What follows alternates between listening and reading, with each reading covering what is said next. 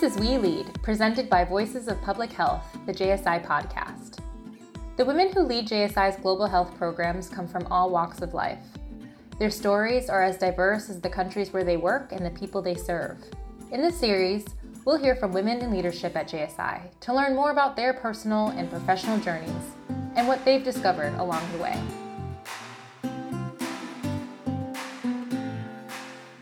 Bonjour chers auditeurs et auditrices, je m'appelle Jeanne Choufour, je suis conseillère technique en suivi et évaluation pour le projet TBDA à JSI. Merci de nous rejoindre pour cet épisode en français aujourd'hui. Sur le podcast We Lead, aujourd'hui nous parlons avec Dr Aminata Traoré, une collègue avec qui j'ai eu le plaisir de travailler depuis 2017 et que j'ai à la fois beaucoup admirée et de qui j'ai beaucoup appris du point de vue technique mais aussi de la part de son leadership exceptionnel. Aminata, médecin de formation, mène le portfolio et dirige l'équipe Mali du projet Momentum Integrated Health Resilience, qui est financé par l'USAID. Ce projet est une initiative mondiale visant à améliorer la santé et le bien-être des femmes et enfants vivant dans des milieux fragiles. Aminata a antérieurement mené le bureau du Mali du projet Mesure Évaluation, aussi financé par l'USAID, et a joué le rôle de conseillère pour de nombreux programmes dédiés au renforcement de la gestion des systèmes de santé publique, de l'utilisation des données et de prestations de soins. Aminata nous rejoint ce matin depuis la capitale du Mali, Bamako. Bonjour Aminata et merci de vous joindre à nous pour cet épisode. Bonjour Jeanne, merci pour cette introduction. Bon, pour commencer, et puis afin de donner aussi un aperçu de votre parcours à nos auditeurs et auditrices, je me disais que vous pourriez nous dire comment vous pensez que votre expérience vous a mené là où vous êtes actuellement, et à la fois professionnellement et personnellement, et comment ça influe sur où vous vous trouvez aujourd'hui. J'ai commencé ma carrière à la fonction publique et cette carrière à la fonction publique m'a permis, en tout cas aujourd'hui, d'être là où je suis parce que j'ai travaillé au niveau du système de santé, au niveau périphérique. J'ai commencé à l'intérieur du pays et pendant mon séjour au district sanitaire, j'ai eu à bénéficier de beaucoup de renforcement de capacités en formation. Donc, cela m'a beaucoup aidé à mieux comprendre le système de santé dans sa globalité et à voir autrement la gestion du système de santé. J'ai commencé à l'intérieur de la région de Sikasso, et plus précisément le district sanitaire de Bougouni. Et j'ai eu l'opportunité en son temps de travailler avec plusieurs médecins et de mieux comprendre non seulement la gestion au niveau du district, de l'hôpital du district, mais aussi la gestion du district comme management. Et cela m'a donné en tout cas l'opportunité de voir que étant seulement clinicien au niveau d'un hôpital, on ne peut pas prendre certaines décisions. On ne peut pas aider à faire changer les choses. Donc, c'est ça, en fait, qui m'a beaucoup poussée à aller vers la santé publique parce que la gestion des programmes permet d'avoir une meilleure vision et proposer des stratégies qui peuvent aider non seulement la gestion des structures de santé, mais aussi qui peut aider les cliniciens dans leurs tâches quotidiennes à améliorer leur travail et à aller vers une performance recherchée. Donc sur ce point, que cela soit par rapport à votre transition vers la santé publique dont vous venez de parler ou autre chose, quels sont pour vous d'importants défis que vous avez dû surmonter pour en arriver à votre position actuelle ? Et si vous pouvez nous en dire un petit peu aussi sur l'approche que vous auriez adoptée pour faire face à ces difficultés ou des leçons que vous auriez apprises au passage ? Les difficultés, c'est au quotidien, c'est de tous les jours parce que quand on travaille au niveau des structures publiques, dans le système de santé dans les pays en développement, c'est toujours des difficultés que nous surmontons. Et aussi étant une femme, je dis tout le temps qu'en début de carrière, une femme fournit peut-être 10 fois l'effort pour atteindre les résultats qu'un homme, surtout dans le contexte de en Afrique, dans notre contexte où, en plus des tâches en tout cas professionnel. En plus, les objectifs qu'on se fixe sur le plan professionnel, on a aussi des objectifs qu'on se fixe au niveau familial parce que la femme est le pilier de la maison et on gère beaucoup de choses. Donc, mais cela, je remercie aujourd'hui et je rends hommage à mes parents qui m'ont forgé vers ça en me donnant une éducation à la maison et aussi éducation sur le plan éducatif à l'école, qui m'ont toujours formé à me donner plus et à donner le meilleur de moi pour pouvoir surmonter les difficultés. Donc, moi, j'ai d'abord, quand j'ai eu mon bac, j'ai étudié en Union soviétique. Et c'était d'abord ce premier défi de langue qu'il fallait en tout cas surmonter parce que j'ai fait mes études en langue française. Après, il faut aller faire les études de médecine en langue étrangère que je n'ai jamais étudié dans mon pays. Donc, ça, c'était le premier défi pour pouvoir être parmi les meilleurs pour mieux comprendre la médecine. Et à mon retour de la Russie, l'autre défi, c'était un système de santé différent. 7 ans dans un pays développé où on a fait la médecine avec tous les moyens de bord disponibles et retourner dans son pays et encore s'adapter aux réalités de son pays qui n'est pas toujours chose facile parce que là-bas, on étudiait plus avec les équipements étaient disponibles, on demande un diagnostic complémentaire, on a les résultats à la minute. Et on vient ici, il faut penser beaucoup plus avec la tête et le stéthoscope pour pouvoir poser le diagnostic. Et les moyens ne sont pas là. Donc, c'était le premier défi d'abord la langue russe. On a étudié en Russie. Il fallait venir et puis faire cette transition pour pouvoir être à la hauteur des médecins maliens parce que nous devrons travailler avec eux, collaborer avec eux et tout ce qu'on a étudié, pensé en russe, maintenant transformer cette pensée-là en français pour pouvoir mieux s'exprimer et se faire comprendre avec les autres collègues médecins du Mali. Donc ça, c'était le premier défi qu'il fallait surmonter. Et dans un environnement où les gens pensaient que les études en Union soviétique, c'était facile, les gens n'ont pas forcément le même niveau parce que quand les gens rentraient cette période de transition, les gens pensaient que les gens n'avaient pas la connaissance nécessaire. Ceux qui sont restés ici et qui ont étudié dans les conditions, dans le contexte du pays, c'est sûr que ce n'est pas la même chose, cette période de transition. Donc, cette période de transition n'a pas été facile. Donc, il fallait faire un stage, en tout cas de mise à niveau, dans une structure publique. J'ai pu, en tout cas, surmonter ces défis-là et passer au concours de la fonction publique. Bien vrai que les autres avaient étudié ici, mais faire le concours de la fonction et réussir ce concours de la fonction publique et aller travailler dans un district sanitaire. Ça, c'était le premier défi qu'il fallait surmonter. Et en tant que femme, en tant que malienne qui a étudié à l'extérieur. Et je pense aussi que j'ai toujours travaillé avec la rigueur parce que je me suis toujours dit, dans la vie, on ne peut pas réussir sans passer par les difficultés. Et les difficultés ne doivent pas nous arrêter par rapport aux objectifs qu'on se fixe.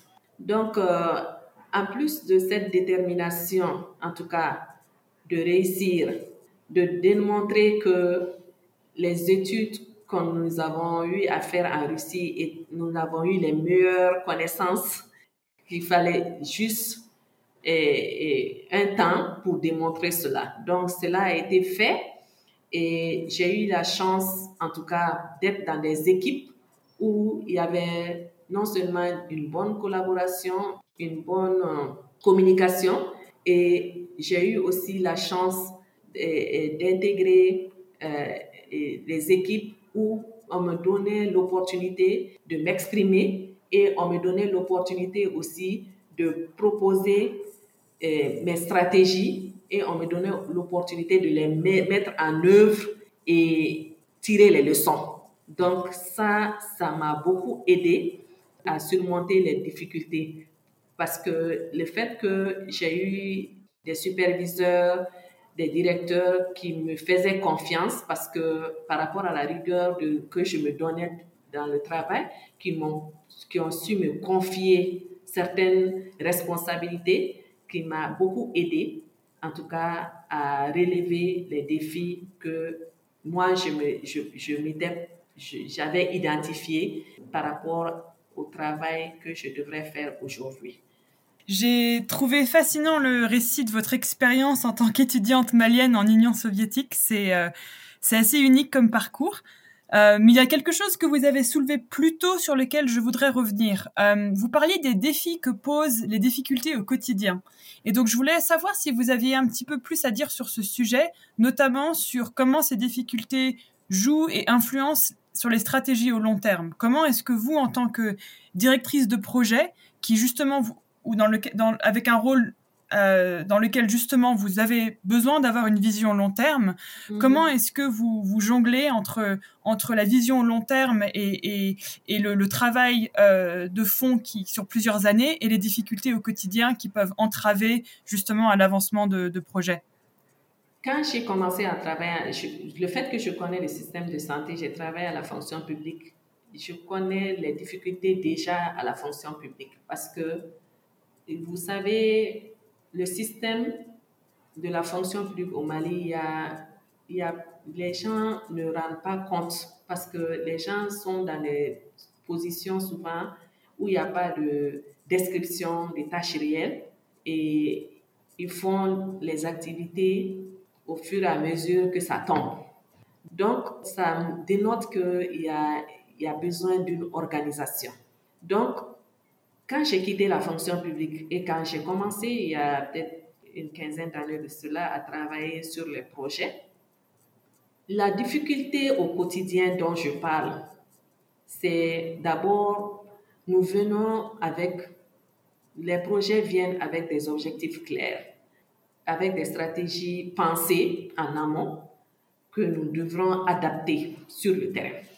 Et ces stratégies, souvent, des fois, ne collent pas forcément avec la vision que les gens ont parce que le changement, si je prends juste l'exemple de quand on a commencé avec Mesure Evaluation pour la mise en place d'un nouveau système d'information sanitaire en utilisant le logiciel DHS2, le changement n'était pas facile parce que les gens étaient habitués à un autre système qu'ils utilisaient pour la collecte de données, mais qui n'était pas un système web où les gens n'avaient pas accès. Il fallait passer par la personne qui a le logiciel sur sa machine pour avoir accès aux informations et tout.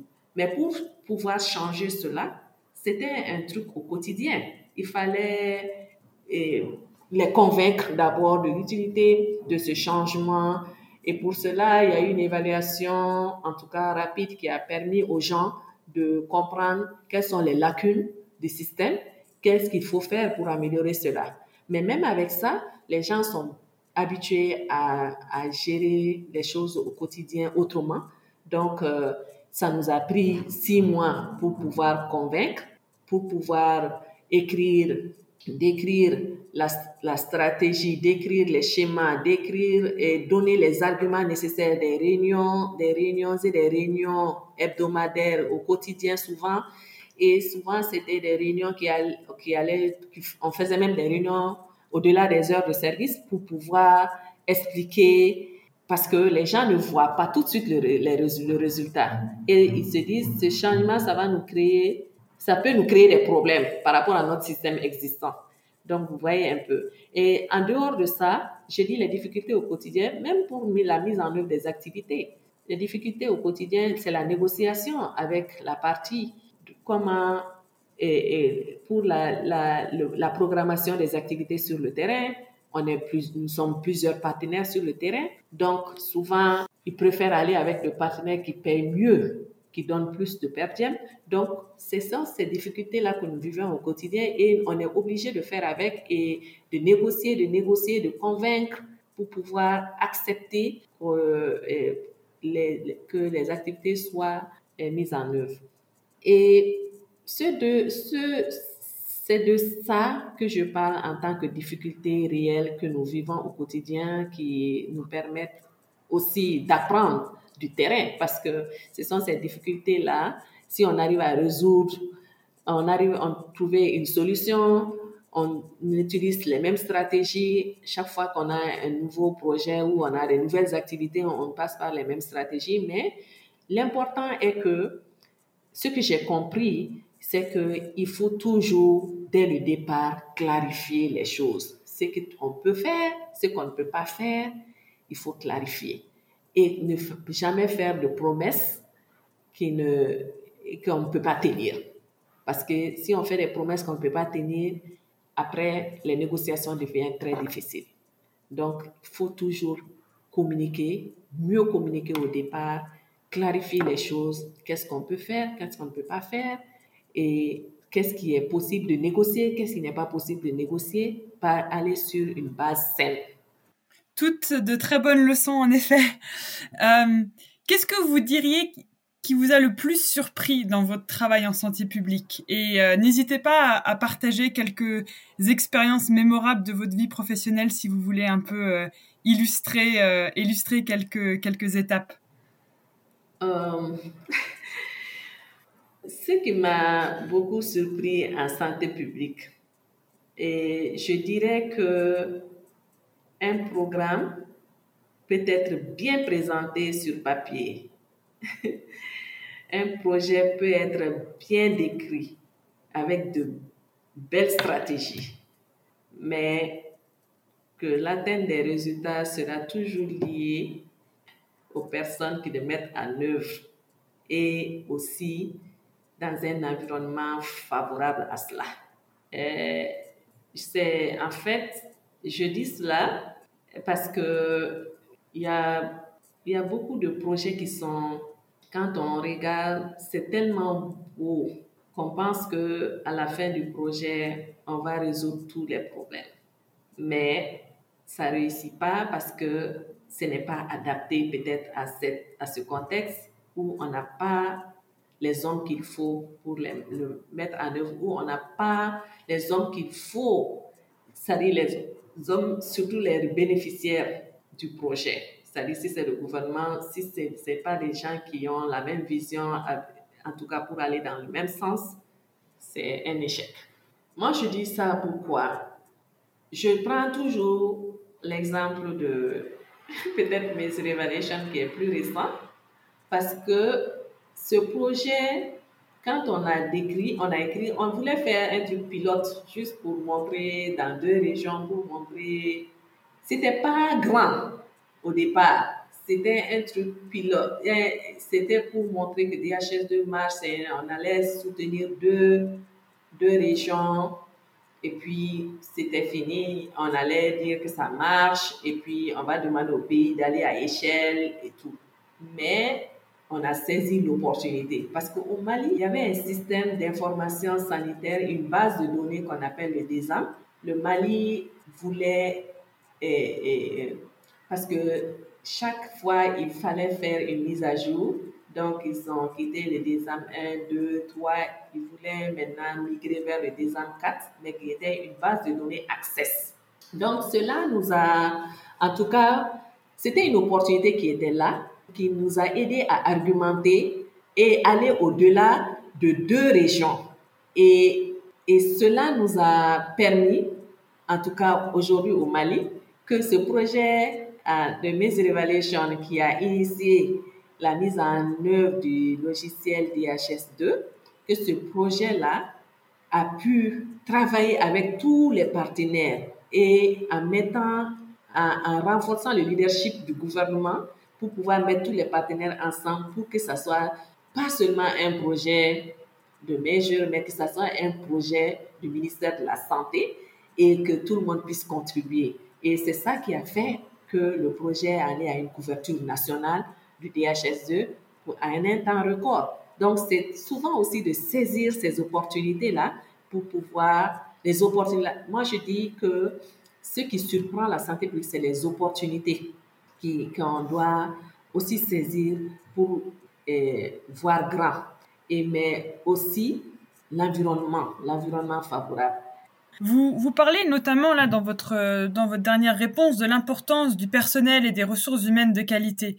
Alors je voulais vous demander un petit peu, c'est plus une question de réflexion peut-être, comment vous souhaiteriez que votre équipe, vos collègues décrivent votre approche au leadership?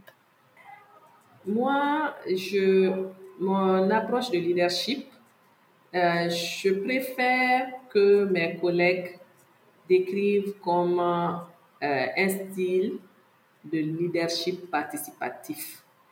Parce que j'aime beaucoup écouter de mes collègues. J'aime prendre en compte leur avis. J'aime qu'on discute de leurs propositions. Et j'aime aussi déléguer. La délégation, je le fais quand j'ai confiance, parce qu'on ne peut pas déléguer tout de suite. Quand on sait que le staff arrive à faire seul certaines choses, ils arrivent à bien s'exprimer et arrivent à suivre les objectifs et atteindre les résultats, on peut déléguer, on commence à déléguer les tâches. Et mais des fois aussi, il faut avoir un style directif. Je communique, j'aime écouter, mais à des moments donnés, si nous devons prendre des décisions, on écoute tout le monde, on analyse et après, il faut prendre une décision dans les situations de crise et pour reprendre d'une main ferme le contrôle et pour aussi fixer les priorités et coordonner les actions. Ça demande quand même de combiner les différents styles parce qu'un seul style, moi, je trouve que c'est selon la situation. Un seul style de leadership ne permet pas, en tout cas pour moi, d'être un bon leader. Il faut combiner les différents styles. À des moments donnés, il faut avoir le style négociateur parce que dans les situations de crise, il faut négocier avec les gens et les faire comprendre et avant de prendre la décision. Donc, il faut vraiment combiner les différents styles pour pouvoir mieux gérer l'équipe. Alors pour conclure, je voulais vous demander s'il y avait quelqu'un dans votre vie qui a été une personne d'une influence notable, encore une fois dans le contexte aussi de votre parcours professionnel en santé publique, et si oui, comment cette influence s'est démontrée dans votre vie, comment elle apparaît dans votre vie? Les personnes qui m'ont plus influencée dans ma vision, d'abord je parlerai de mon papa. Il m'a toujours dit de toujours rester honnête et rester égal à moi-même et se fixer des objectifs et ne jamais abandonner devant les difficultés. Ça, je dirais que ça m'a beaucoup aidé parce que l'honnêteté professionnelle fait en sorte que on essaie toujours d'abord ce qu'on sait faire, ce qu'on a appris des autres et on valorise le tout, on valorise ce que les autres font parce qu'on ne veut pas souvent s'attribuer des choses qu'on n'a pas eu à faire nous seuls. On démontre que nous avons toujours travaillé dans une équipe et on valorise l'effort des autres. Et je parlerai de dans mon parcours, en tout cas, ce qui m'a amené là où je suis aujourd'hui. Je dirais plus que je le dois à mon coordinateur quand j'ai travaillé au niveau de la cellule sectorielle de lutte contre le sida, parce que c'était quelqu'un qui, une fois qu'il a confiance en toi, il déléguait beaucoup de choses et il saisissait en tout cas les opportunités pour te faire valoir et il saisissait les opportunités qui te permettaient aussi non seulement de renforcer les capacités, mais aussi de gérer en tout cas ton domaine de compétences avec l'équipe sans interférer. Et cela permet quand même non seulement d'apprendre beaucoup des autres, d'avoir aussi une autonomie dans certaines décisions, dans certaines stratégies que vous proposez, vos objectifs, les résultats que vous recherchez. Qu'on vous donne l'opportunité de le faire et de prendre votre responsabilité de le faire, moi je pense que ça vous guide vers, en tout cas, ce que vous voulez faire dans la vie. Et je me suis sentie, à un moment donné, que en regardant tout ce qu'on m'a laissé faire, les choses qu'on m'a laissé piloter, même en n'étant pas le premier responsable de la structure, ça te met en confiance. Et à un moment donné, tu te dis, je peux aller au-delà de ce que je fais actuellement. Moi-même, je peux aussi gérer une structure, je peux gérer du personnel, parce que ici, j'ai quand même pu gérer certaines choses et j'ai été autonome pour pouvoir gérer certaines les activités de gérer, de prendre le leadership pour diriger des réunions, prendre le leadership pour diriger des équipes de supervision et superviser du staff, aller en négociation avec les partenaires, aller en négociation avec le gouvernement. Donc, tu te sens à l'aise de faire beaucoup de choses. Et en ce moment, ça te dirige vers une expérience en se disant, je peux aussi être un leader. Merci Aminata, je pense que c'est une très bonne note sur laquelle finir. Merci encore 1000 fois de votre temps et d'avoir partagé ces réflexions avec nous. Merci beaucoup Jeanne, merci aussi d'avoir pris le temps de conduire cette interview en français. Au revoir. Thanks for listening to this episode of We Lead, presented by Voices of Public Health, the JSI podcast. We'd love to know what you thought of today's conversation. Connect with us at JSI Health on Twitter, Facebook, and Instagram. And share the episode if you liked what you heard. To learn more about JSI's work to improve health outcomes for all, visit our website at jsi.com.